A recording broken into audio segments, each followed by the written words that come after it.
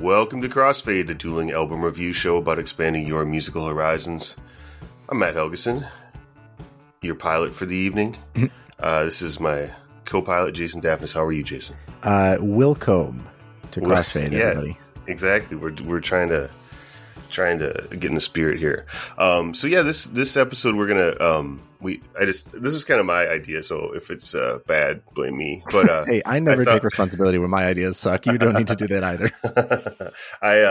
It occurred to me, Pitchfork, the famous and well-known indie rock and music website, they've given, I believe, 12 albums in their history a perfect 10. And so I was like, well, we should just look at the list and each take one, try to take one we're not really familiar with. Mm-hmm. It's kind of an interesting list of who has received this. I was telling Jason earlier this week that the first two on the list are funny because I tend to forget that Pitchfork actually just started here, like in Minneapolis, in a suburb called St. Louis Park. And I think Ryan Schreiber was just running it out of his parents' basement at first. So the first two that got it were actually bands that did get, kind of bigger nationwide as well, but they were primarily local bands. 12 Rods, their EP Gay, and Walt Mink, El Producto. They were, so that's kind of interesting at first. Walt Mink's drummer, Joey Waronker, he's gone on to play with tons of people. He subbed in for REM when Bill Berry retired. He's played with Beck's band a lot and stuff. So he's kind of just he kind of turned into like a LA kind of go-to kind of guy, I think. And then the one that I selected, which I was not familiar with, Eamon Tobin, Bricolage, Radiohead, OK Computer. That's definitely like Pitchfork. Yeah, red meat. I've never really listened to that, but even I know that's that feels like a Pitchfork 10. Yeah, Bob Dylan, the Royal Albert Hall concert, the infamous Judas concert where he was doing the electric stuff in England, and the audience wasn't real into it. Mm-hmm. Bonnie Prince Billy, I See a Darkness, Flaming Lips, Soft Bulletin, that's pretty classic Pitchfork. Radiohead, Kid A, and you'll notice by the trail of Dead Source tags and codes, Kanye West, My Beautiful Dark Twisted Fantasy, Fiona Apple, the most recent one in 2020, Fetch the Bolt Cutters, and then the album we're going to discuss right now, Yankee Hotel Foxtrot by Wilco. Apparently Wilco is a band from Chicago. Not really familiar with them. I really wasn't in the demographic for this album. Really? Is this irony? It feels like a joke. Okay. I don't know. I can't see your face. Yeah. I listened to this album out of Chicago quite a bit back in the day. I was definitely in the demographic for Yankee Hotel Foxtrot. I was a fan of their, Jeff Tweedy fan before from his previous band. And then the first couple Wilco albums or three Wilco albums before this were great. But this one was sort of the one that I guess it felt like it opened a sort of a new chapter for this band. And I think it kind of put them on a different scale. And I wanted to ask, you know Jeff Tweedy stuff from before this and probably the Wilco stuff that came before this. I'm not too familiar with the band at all, which is why I picked it. For its preeminence, I kind of wanted to see what the hubbub was all about, I guess. Was their previous stuff more country or less country than this? His first band was Uncle Tupelo, which is kind of, I mean, if you had to like pick a band that started alternative country, I mean, it's probably them. They were kind of like a punk country thing. That makes sense. Great. I mean, awesome band. And then the first Wilco album is definitely more, kind of a country rock album. And then the next two, Being There and Summer Teeth, kind of start to get more and more off that kind of more traditional thing. And they start to bring in some like more different experimental and elements and stuff. And then I think that's sort of leading up to this album, which was sort of, well, I guess we should talk about the story too, because it's really like, part of this album, I think, is also the story around it. That's part of why I wanted to get it, just all the twists and turns. Of course, I don't know it that intimately, just the time that we've had with the album. But so as I understand, they recorded it and went through some Actually, maybe we should put a pause. Should we listen to the first track or a bit of first track? Yeah, why don't we do that? I feel like Ben's always barking at us about that. Yep. Here is That's a good idea. I Am Trying to Break Your Heart by Wilco from Yankee Hotel Foxtrot. You might know this one. Sing along if you do.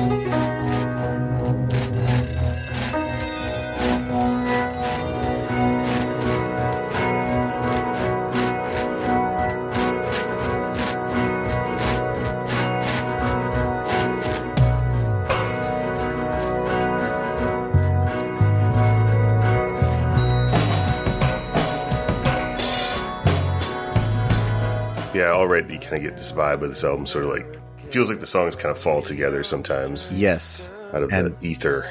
Normally I wouldn't let that much play at the beginning, just because it's like not the song. It doesn't hit until like the minute mark. I think it's pretty important understanding this song because of how like there's so much going on in the background and so much around it, like a cloud of instruments and sounds.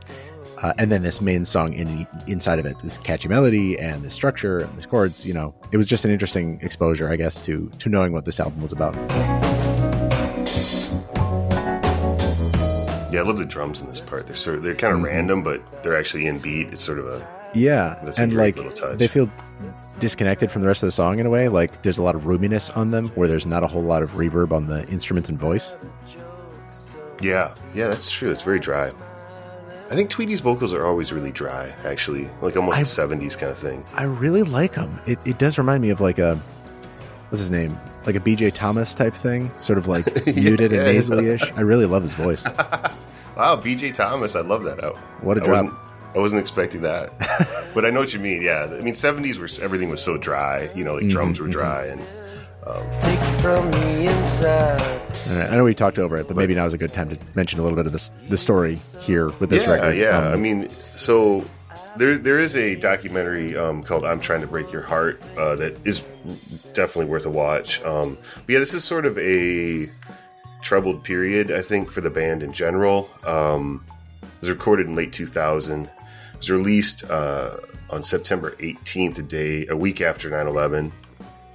And I think the band is somewhat not falling apart, but after this album, Glenn Kotchke, the drummer, this is the first album with a new drummer. They lost their original drummer. Glenn Kotchke comes in, and then there's a lot of tension between Jay Bennett, the sadly late Jay Bennett, who died in 2009, and Jeff Tweedy, and Bennett leaves the band after this.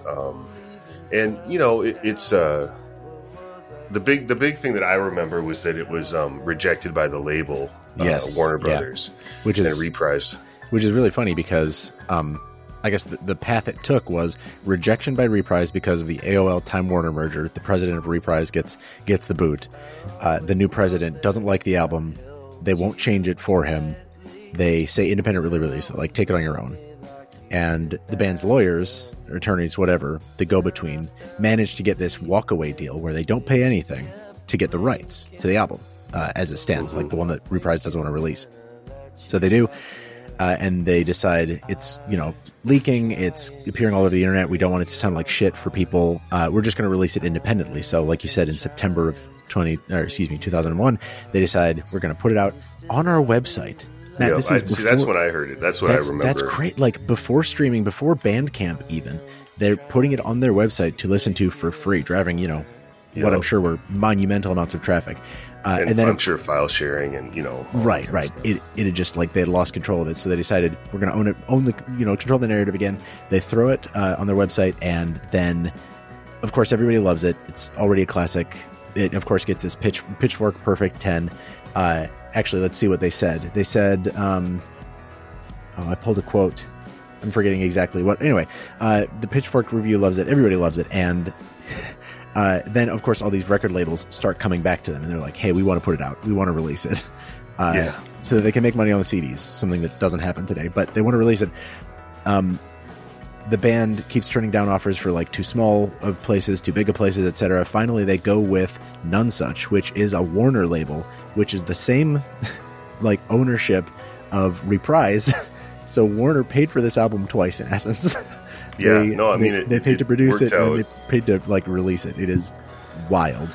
Yeah, and you know, one thing that has really been striking me listening to this is that, and I think this is partially just because of, you know, 20 years elapse and music changes, but it now to me this does not sound like this super crazy like challenging record. No, it doesn't sound like a Pitchfork. It sounds Perfect like 10, you know, I mean, I understand, you know, if you'd heard the previous Wilco albums and maybe they were signed on the basis of their first album, which is definitely more of a roots rock kind of record, and they've certainly gone back to that on subsequent albums sometimes, and they've certainly got weirder on other things as well. But yeah, you know, it kind of sounds like a really good, popular like indie rock record. You know, yeah, what I mean?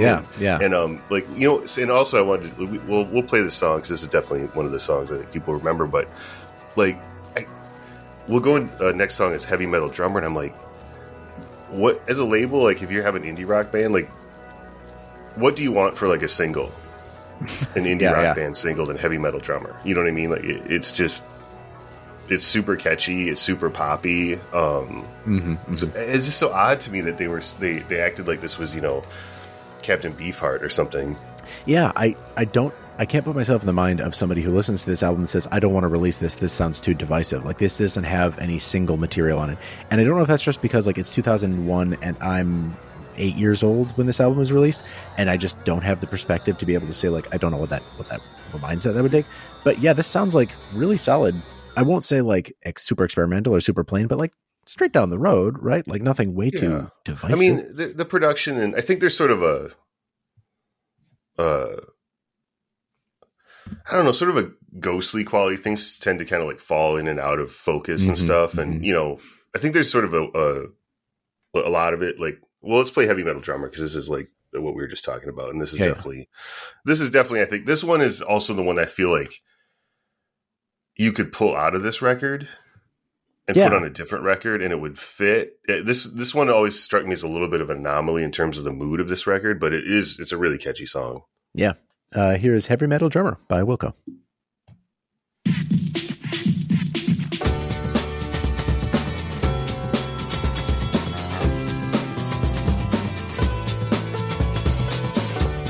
It sounds like a Beck song, honestly. Yeah, the drum is very like, 90s Beck.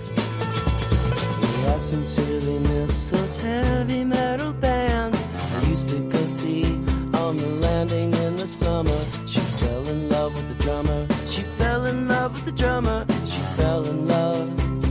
Such a good hook. Yeah.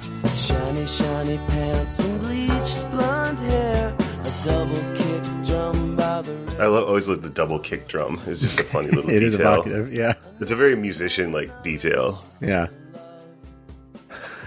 That guy uses a double kick. I miss the innocence I've known. Playing Kiss covers, beautiful and stone. But yeah, I mean, it's a classic kind of pop song structure type song. Yeah. But, so this is what I always come back to is like, didn't they think this sounded marketable to them, or I don't know? Which is, I don't know. I don't get it. I don't get what this doesn't do for people. So what else? I mean, I'm trying to think of a song that better kind of captures. I guess Jesus Etc. is a pretty. Is this a very Wilco song? Like, yeah. Yeah, it's definitely probably one of the more. Yeah, I would say Jesus Etc. is definitely a Wilco song, you know. Okay. But let's dig into what that means. I'll play it here just in a second. I miss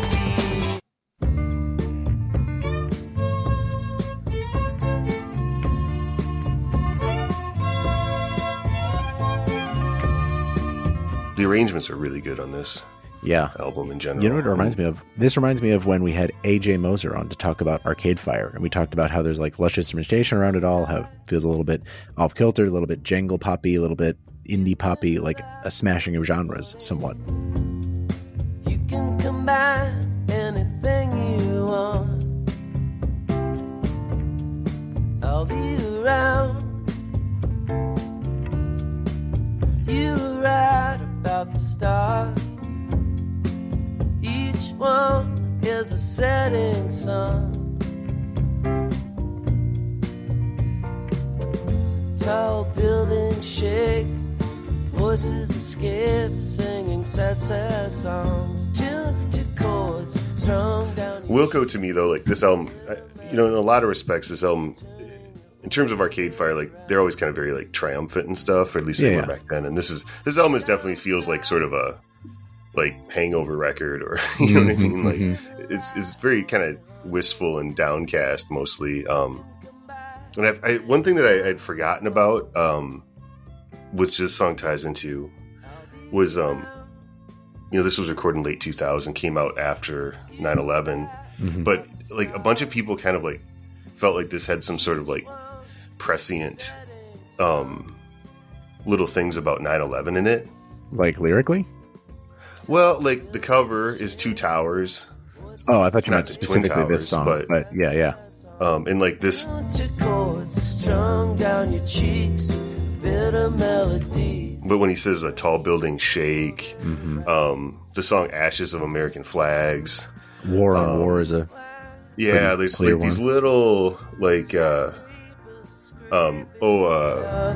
voice is smoking. I Assassin Down the Avenue is like the second line. I don't know. I mean, people are kind of, I think, reading way more into it. And obviously, like, the band recorded it in like wrote these songs probably in the beginning of 2000 or whatever. But it was just kind of an interesting little thing that I kind of forgot about, that people were sort of reading into that stuff. A little bit of a hauntology of this album. Then, like, I don't know. It read what you will into it. I feel like you could extrapolate these lyrics to mean a lot of different stuff.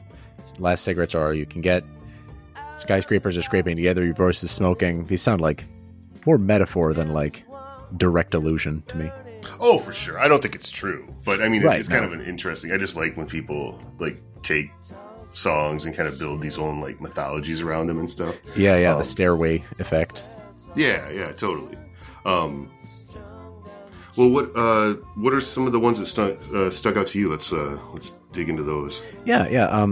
Camera, the second track on the record, sounds a bit like a Kinks song to me. We discussed a Kinks album on this podcast, and I had a really good time with it and listened to it a bunch.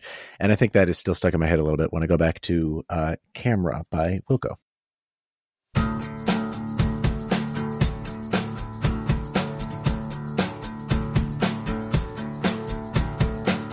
I need a camera. Oh, yeah, I never thought about that, but I hear what you're saying. Those like really open harmonies, the octave.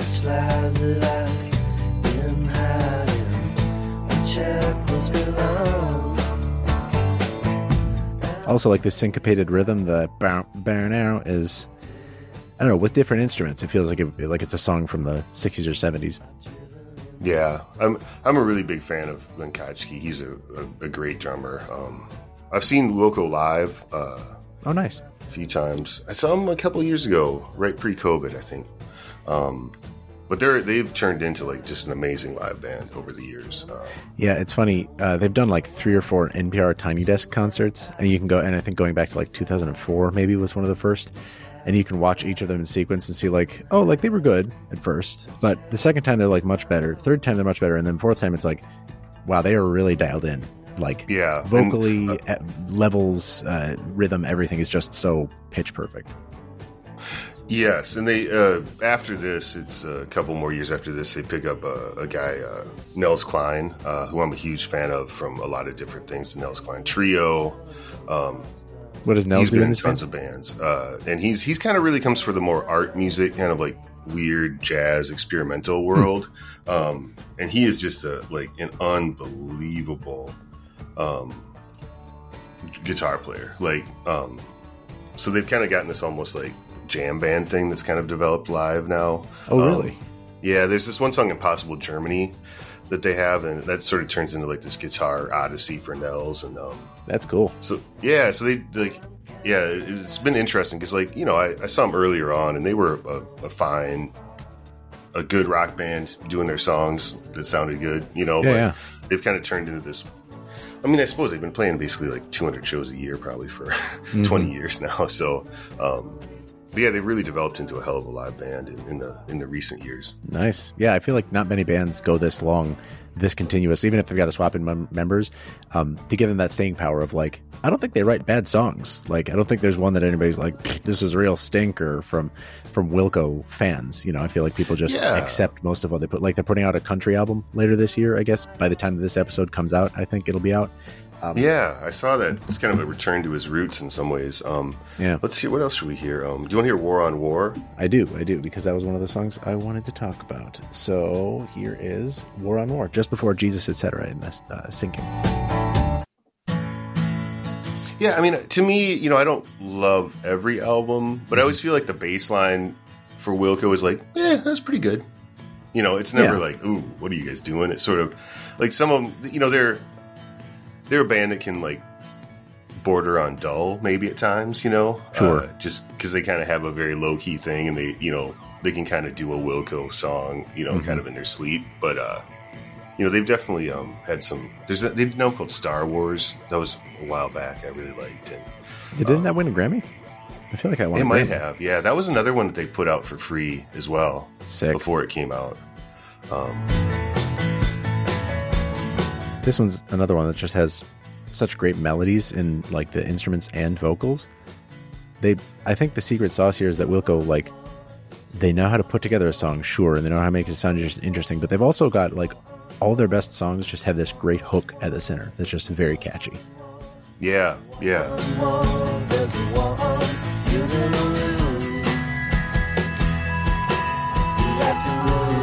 And like a lot of cool little production, like that little keyboard thing there, and this song, like nice little touches that kind of make it not standard, but they don't overwhelm the song. I think the first track that we already discussed, "I'm Trying to Break Your Heart," was probably the craziest of them. Not like sound wise, but like how much they're jamming in there. And it is like they'll bring in a tack piano for like a repeated melody for a couple bars, and then drop it. Just like an explosion of creativity in one song that still ends up being a pretty like hook driven, I won't call it basic, but like straightforward song. Yeah. And I should also shout another guy that's important to this album, Jim O'Rourke.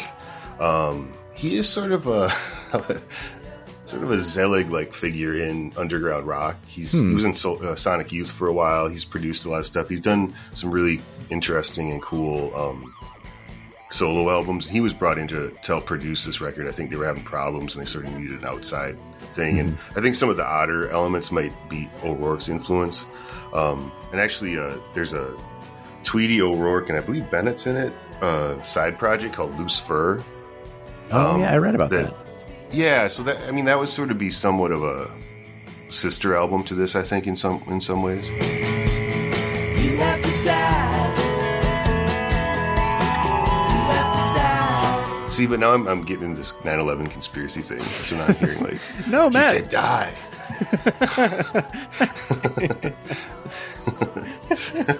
I'm gonna be like, yeah.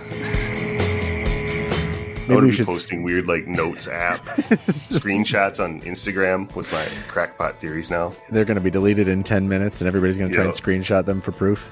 Proof of what? Just proof. Maybe we should skip over Ashes of American Flags. Maybe that'll send you over the edge. No, I really like that song, actually. No, I do too. You want to jump there? Yeah, why don't we do that? Sure. Here's Ashes of American Flags, the only track on this album with an explicit tag on Spotify, so hide your kids. Really? I don't remember. I don't know what's explicit in here either, but did he swear in it? Let's find out.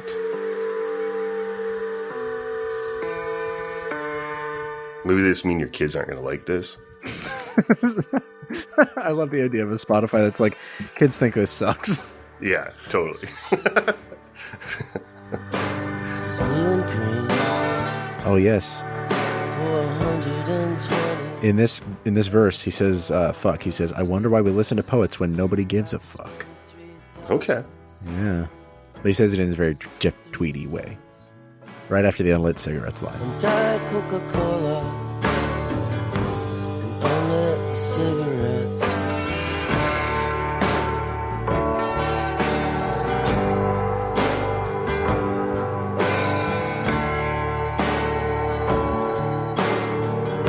But yeah, I mean, I think partially it's like, knowing the story of what the band was at the time, and then, obviously the times that were going on at that point, there is a very kind of like stoned out kind of exhaustion about this album at points, especially like this song. Yeah.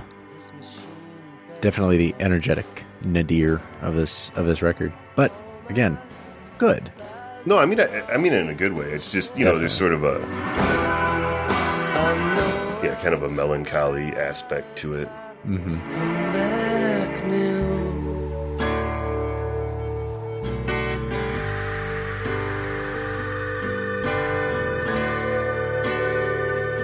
So in their 2001 review, Pitchfork, which gave this a 10, said that no one is too good for this album.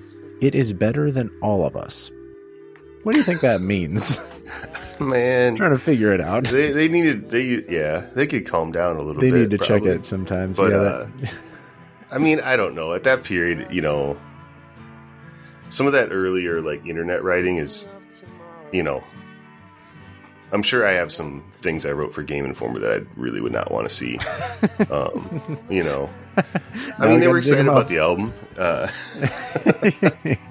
but it's a great record. I think it's a great record. I could, but that said, I could definitely see a lot of people that wouldn't like it. You know, right, not being their thing. But I guess, yeah, I just that era was just, you know, that kind of early blog era stuff was like very prone to hyperbole. I would say was the mark of the times. Definitely. If I can put you on the content stretcher, this is a 10 from Pitchfork in 2001 or whatever. I'm not sure what they would do if they, barring any of that, if they like re-reviewed it or if it showed up on a best of all time. I don't know where it would land, but I want to know, what number is it for, like, it's a Matt Helgeson what? If it's a Pitchfork 10, what would you give this? Boy, I don't. This is what people really come to the website records for. That way. I mean, it's really good. Probably like an 8 or a, you know, I mean, it's pretty high. I don't know what you'd give Perfect in terms of an album. I guess it's your own sliding scale and all that. I just find it, because Pitchfork, like, the only thing people talk about from Pitchfork's website is the scores, is the, you know, the quantification. Same thing with you know, the video game reviewing market. It's like all people want to know is the number, kind of. So when you abandon the number, people kind of have to think a little more about what the subjectivity of it plays into.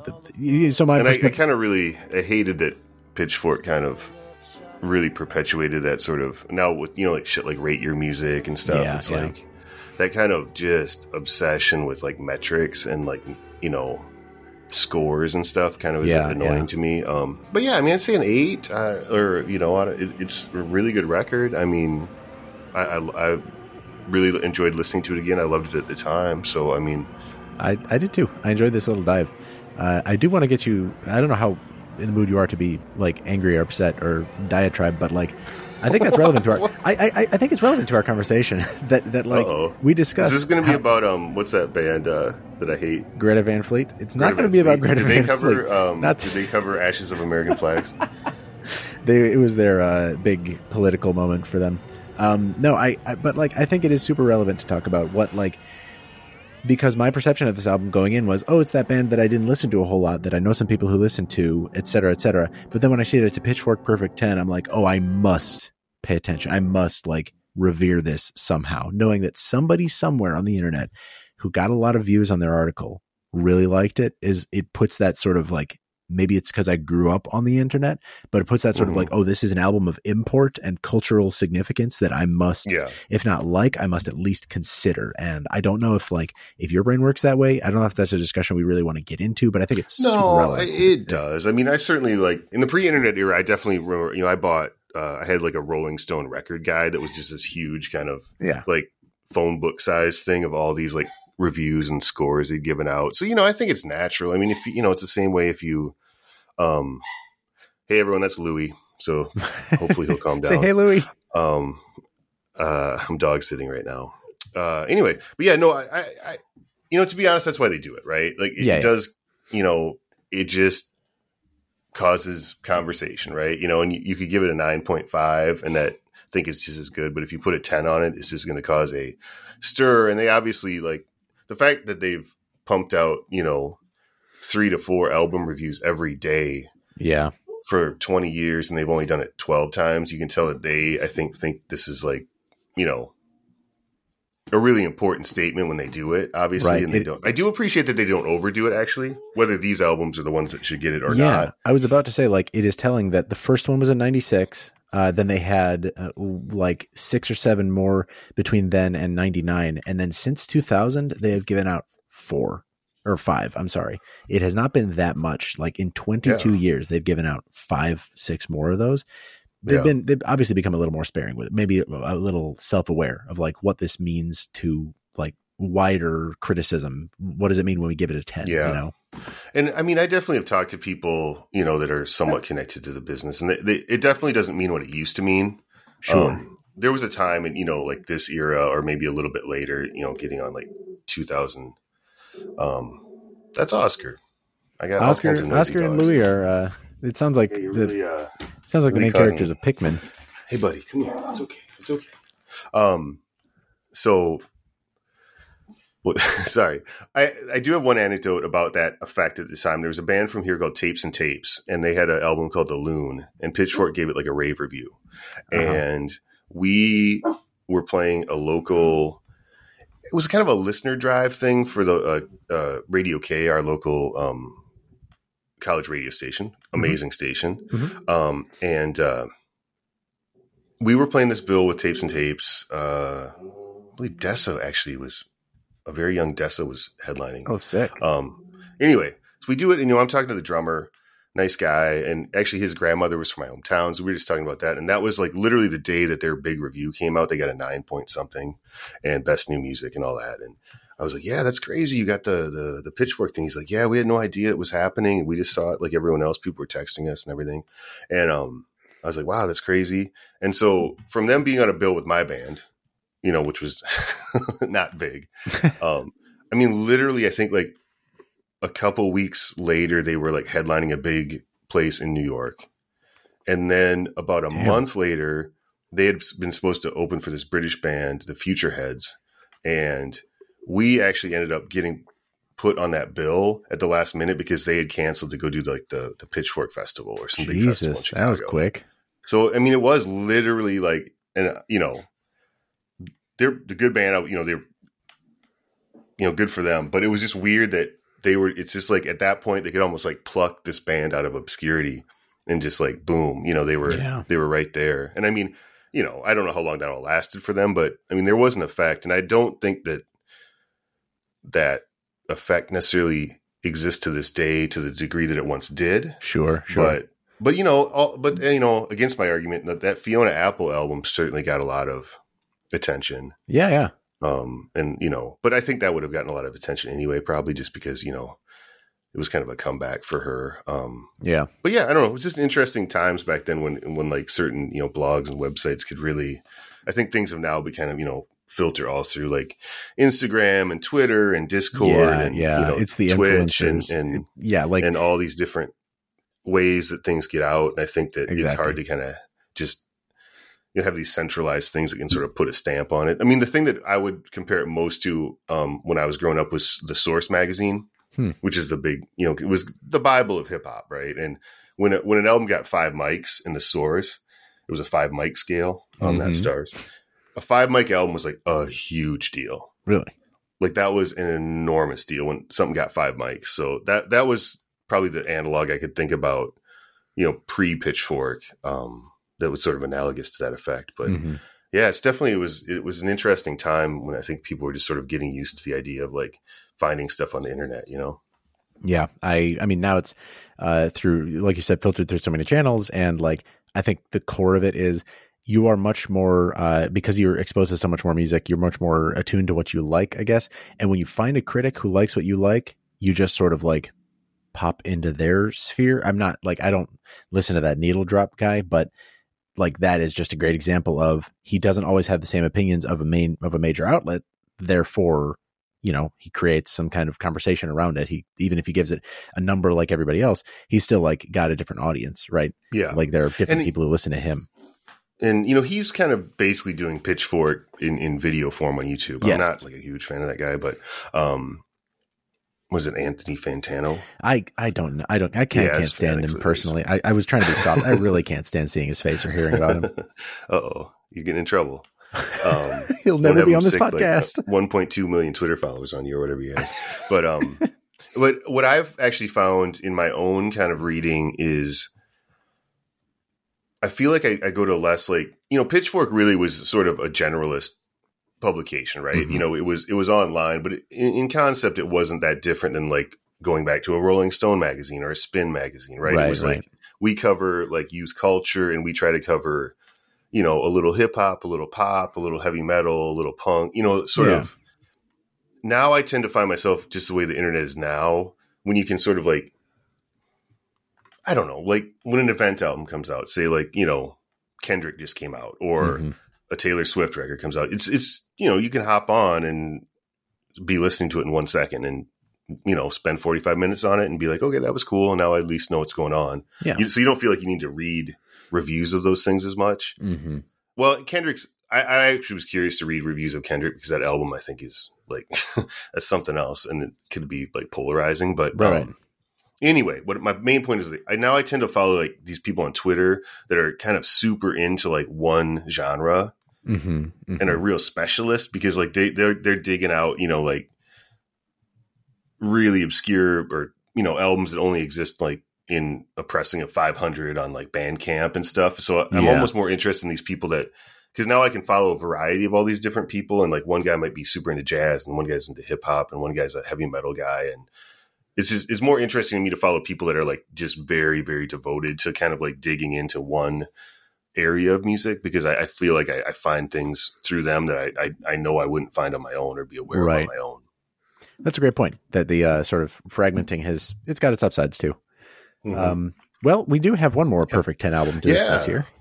So this one, man, Eamon Tobin, I knew him as an electronic artist. He actually did, what was that? I think I did remember that he did Splinter Cell Chaos Theory and Infamous music. Ooh. So I sort of knew the name around. I knew he's an electronic artist. I didn't really know much more than that. I figured that he was well regarded. So this one I chose because I didn't have any, you know, reference for this guy at all. He's Brazilian, and then moved to England. I think was in England then for a long time, and he was I'm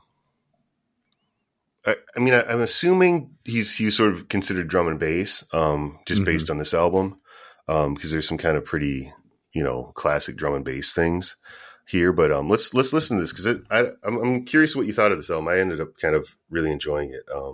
So I don't know if we should just play the first song. Yeah, I'll start a little bit in per my attempts to focus on what's really the like hitting point of the music. But yeah, this is Stony Street from Eamon Tobin's Bricolage.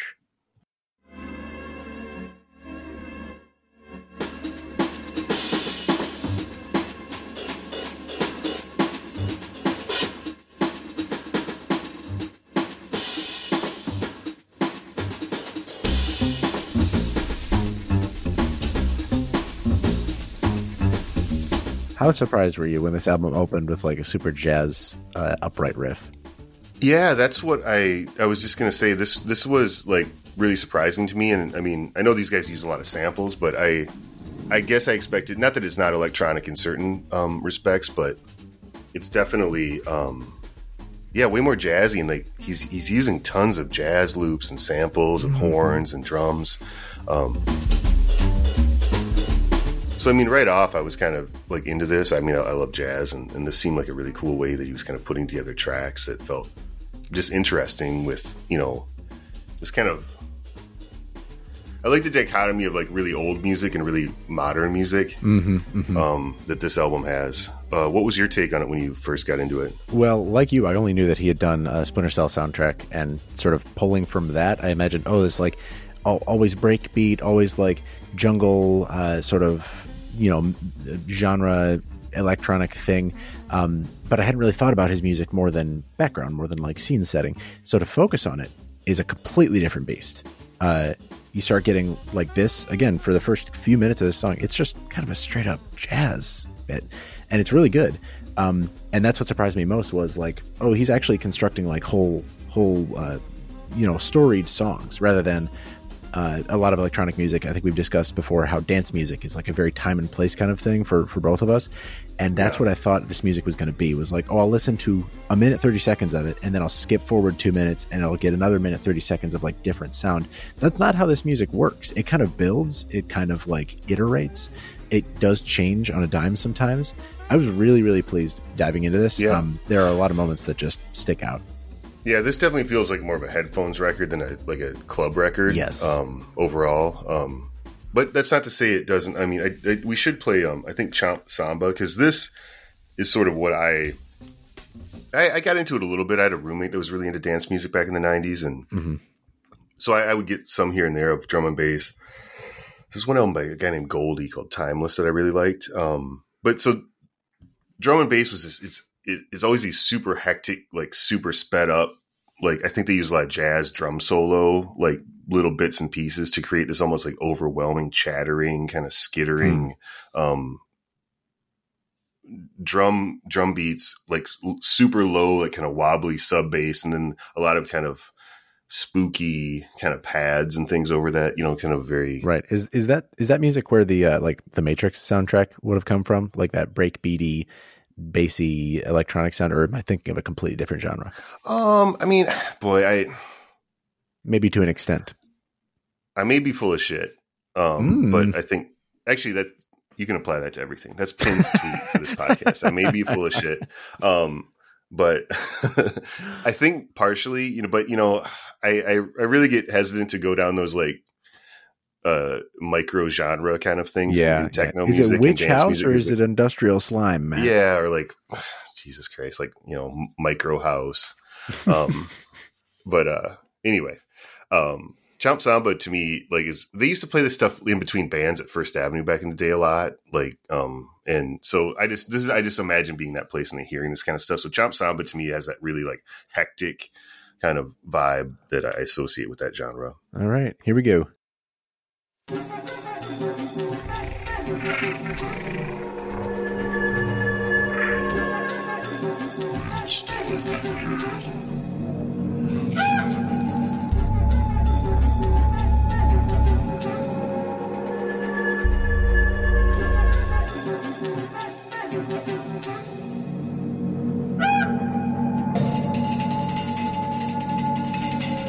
Yeah, like that sound. Sort of like I can imagine a bug skittering across the floor. Yeah, just like that hyper, like fast kind of thing. Mm-hmm. And then with the kind of like really kind of weird, like almost empty quality of like these kind of weird samples. Yeah. That's a really big part of this song. It almost sounds like he's taking that whole sample from like a movie soundtrack or something. The bum, bum, bum, bum, psh. Mm-hmm.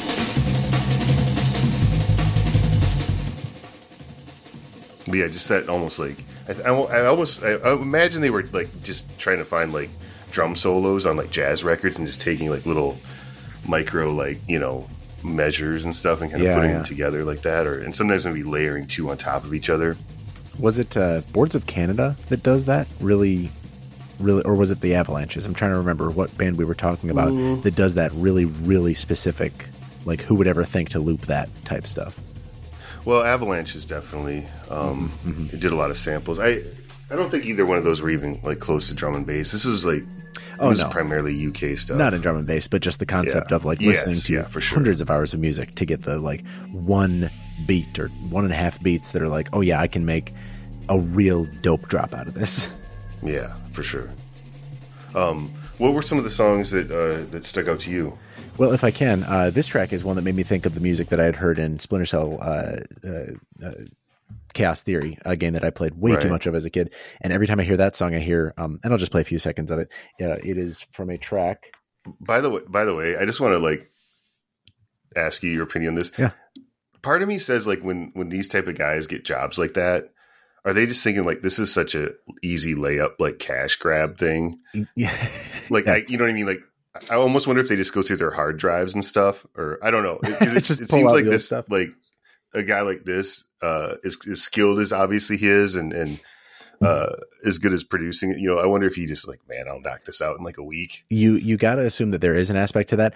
I did read that Amon Tobin, when given this assignment, he for the assignment for Splinter Cell Chaos Theory, he actually like he came up with the idea to, rather than just have like a track that represents this album, or excuse me, this level, and a track that does this for when you're in combat or whatever, he like made 4 versions of each track, and like when you would be contextually in doing a thing in the level, then it would change that way. And that's one of the things that I want to pull up in this track. It's called El Cargo, and normally the track is like kind of sneaky, kind of a little bit jazzy, a little bit weird and creepy, and then when you get into combat, you'll hear in a second what that means, but like it is a different version of the same song that he threw together, which feels, for this 2003-4 game, feels pretty cool, feels pretty like intentional, and not just like I pulled it from my hard drive type music.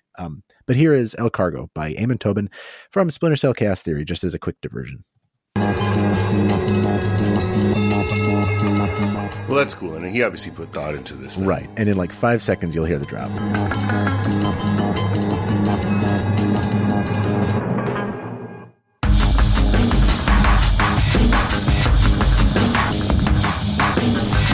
And that's like, you're in a firefight, you've been caught, you got to get out, you know, but that can happen at any time in the level. So just like pop, and it all feels natural.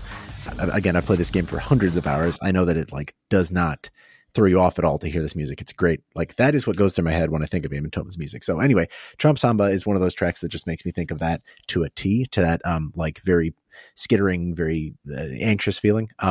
As far as other tracks that we wanted to talk about, let me go back to my list real quick. I know that actually we skipped it over in the beginning, but Yasawas is the second track on the streaming version of this album. And it really like, the way that it builds, again, is very jazzy. It kind of eases you into this electronic thing with a lot of jazz hooks. I am going to skip ahead a little bit because it's a lot of silence and sound for the first 15 seconds or so. But I wanted to hear what you thought about this track too, because it is more on the electronic side of jazz production.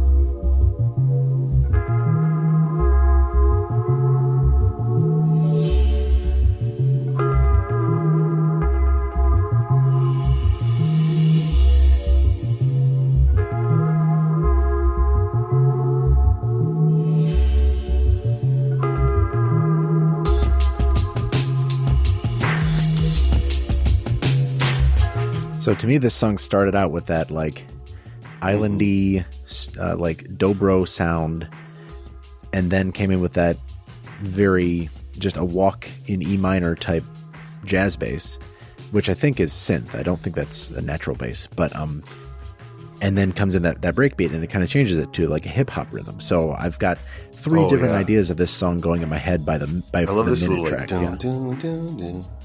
That's really exactly. Eerie. I mean, I really, truly, and again, I'm not an expert in this field, but I really like his sense of, really a sense of songwriting and composition. You know, it's not like the way he kind of weaves different elements of the beat in and out, and then often like in the middle of a song will kind of cleverly transition to something else and change the whole mood and things is very impressive. Yeah, I agree.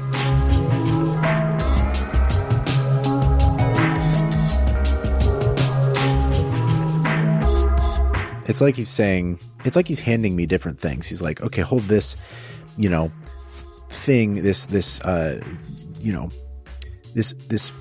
chunk of like a ball of sand in one hand, and then in the other hand hold this small kitten or whatever, just completely unrelated things.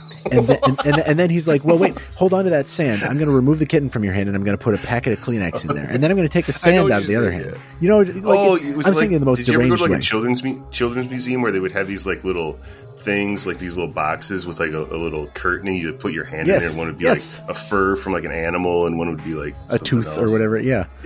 I remember, and it's kind of like that, where it's like, hey, hold on to this thing, get familiar with this thing, and while you're holding that thing, I'm going to take the other thing and I'm going to swap it out for something else. Like you said, that do that keeps coming in. It's kind of creepy. It's like, okay, I hear that, but I also hear this really funky, jazzy bass thing that's still going on, and I'm still hearing this breakbeat that makes me want to get up and like kick my heels. I love it because it gives my brain so many different things to focus on. I was trying to say earlier, this is great biking music, because if you're not listening to podcasts or whatever, and you still need to focus, like it's a great way to keep your ears entertained. There's a lot of fun stereo stuff going on with this record. Yeah. And yet you don't need to hear every single particular to like, because they evolve over minutes and minutes. A really great way to like spend time with a piece of music and not get bored, I guess. Yeah. No, I mean, I really dig this album. I mean, like I said, I probably don't know where it fits in the, you know, evolution of drum and bass or whatever electronic music, but I certainly, as a listener, I really enjoy it. I did want to touch on one track, because this is the one point that's kind of germane to this discussion.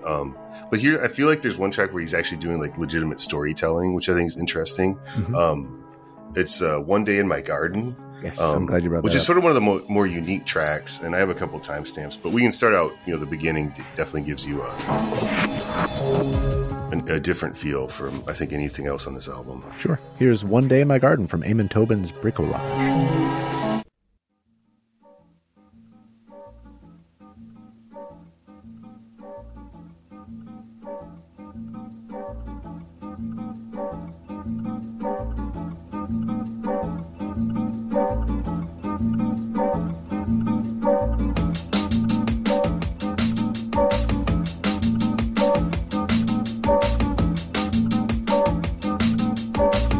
Yeah, just a very kind of like tropical light jazz kind of feel. It's Brazilian pop, you know. It's very Brazilian in the middle of this electronica album. I love it.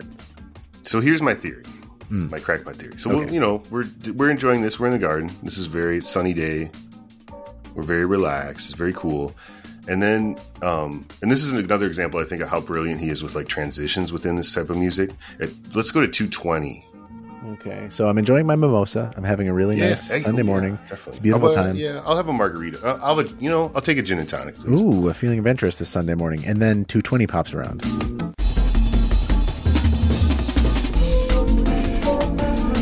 So now there's these little kind of like darker elements.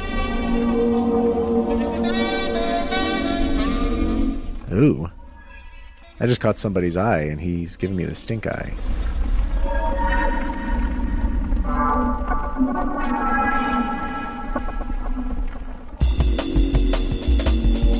So now it's totally... So my theory is like, this is about, like, there's a storm that comes through that day. Oh.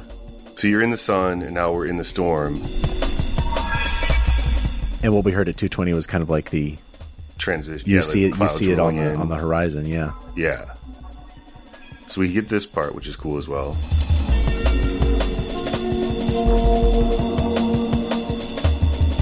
He's really good with those really eerie kind of synth pads. Yeah.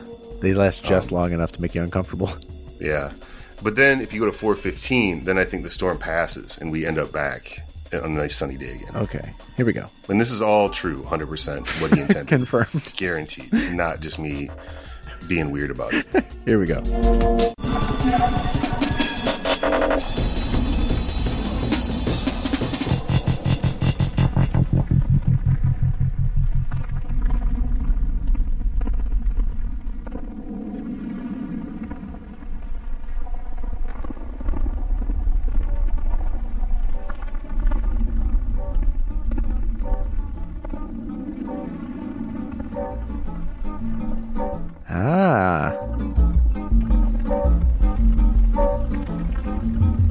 Season kind of comes back. Yeah. I did not think about that.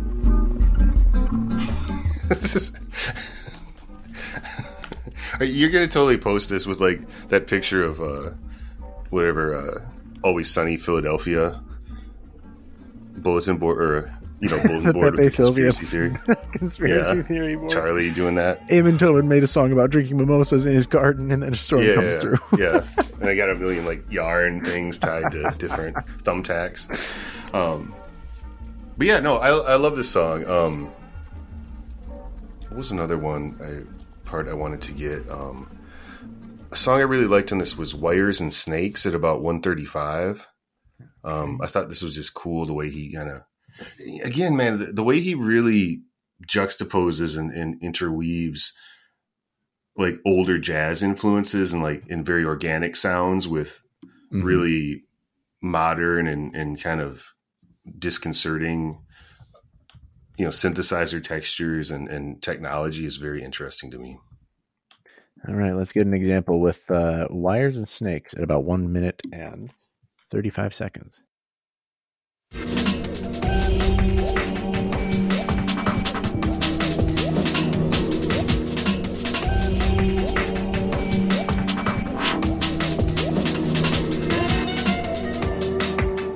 Yeah, just like that little sax line there.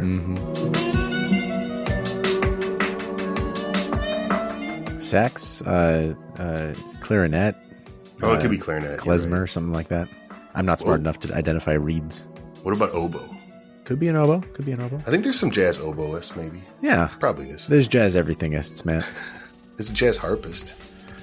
That's got to sound fucking sick.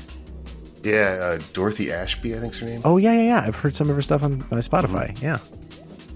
The other thing I was thinking about with this record is, this record is from 1997.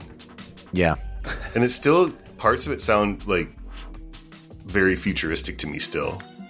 One, that, yes. Two, I think it's partially that a lot of artists that make music like this, and even pop music that leans into this, are using sounds like this. That like wow sound that we just heard, that appears in a lot of modern pop music, especially like hyper pop music.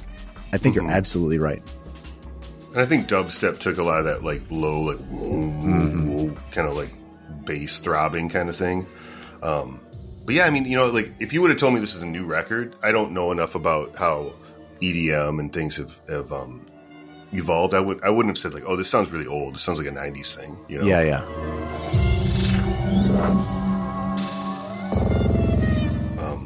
Ooh, that's some low end. Yeah, I listened to it really loud and it was pretty cool.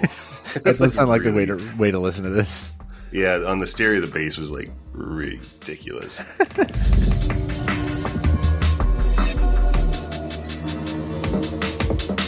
Well, is there anything else that stuck out to you here? That was actually, we hit on all of my high points from this record. It is an album that's worth listening to full through, I think, though. No, I mean, like I said, I definitely see myself listening to this, especially,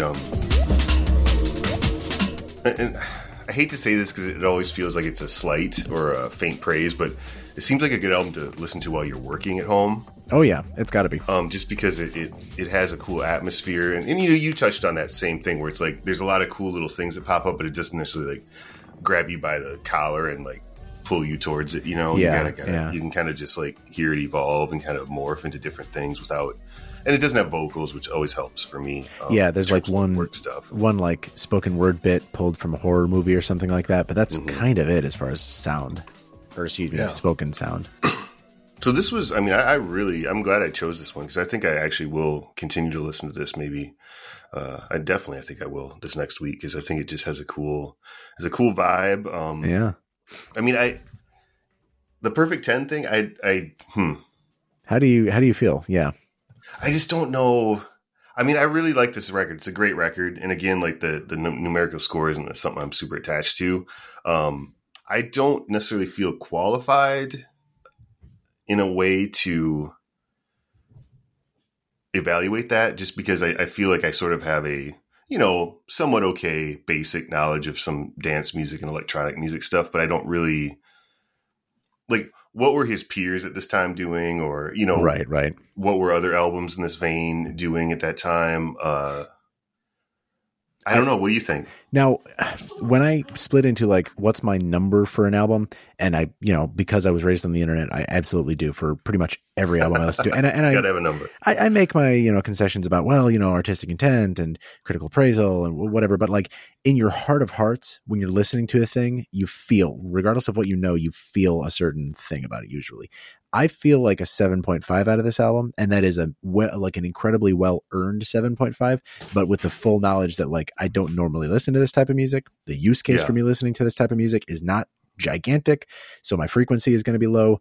I can identify parts of it that I really like and that I'll go back to, but like as far as listening to it a bunch of times or like obsessing over it, I don't think I'm going to do that. And so that's like, it doesn't quite get there into like classics and and this is just Jason's, this is not any sort of wide ranging, like a Perfect 10 in my book is like music from Big Pink or whatever. It's not like every album gets it. It's not like it's hard to get it or whatever. It's just like,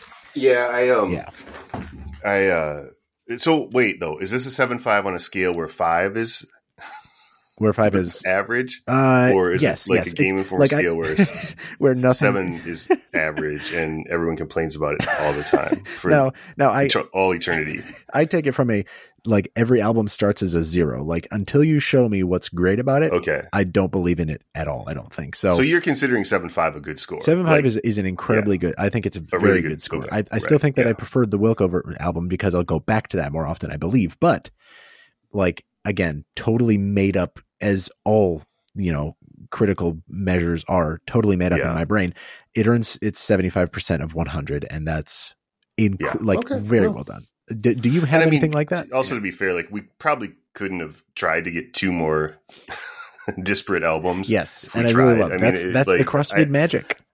I don't even know how I would compare this album to Wilco, but I definitely enjoyed it a lot. I mean, I think I actually will go back to it. Maybe not in the obsession kind of thing, because sometimes, I think albums that have, I don't feel like it's that kind of album for me, but I definitely see it. Yeah, I definitely see a lot of like occasions or circumstances or just kind of day-to-day stuff where I would turn to this just as like, I'm not an expert in this kind of music. So it's Sure. like one that I know I like.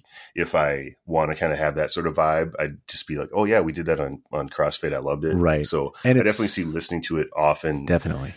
In that respect. And it's also going to be an example album. Like, oh, I want a great example or a great touchstone for like this mix of jazz, jungle, fusion, electronic, breakbeat, and Brazilian pop music. And I'm going to be able to go to One Day in My Garden and say that is like a really good example of that. So yeah, my 7.5 does not make it like, oh, every song is a 7 point is between 7.5 and 0. It's like it's not really that. Yeah, and it gives you kind of a touchstone just to be like, if you're asking somebody like, hey, I really love Bricolage by Eamon Tobin, like what's something else I might like, Mm-hmm. I always kind of like to have those little outpost albums in the genre I'm not like a super expert at. Yeah, great point. This was a really fun exercise. It definitely was fun. It was interesting because it was something I had no frame of reference for, and then something that I listened to very deeply for a while in the past. So that was kind of a cool experience. I'm glad I got to talk to you about an album you listened to a shit ton back in the day. Yeah. So we will be back in a couple of weeks. We're working on some guests here. We're going to get back on that horse as well. And I think we should have some exciting things coming up. And, as always, we appreciate you listening.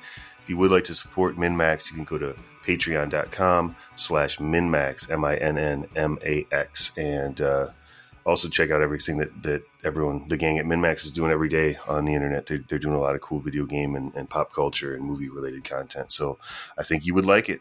Once again, thank you, and we'll see you in a couple weeks.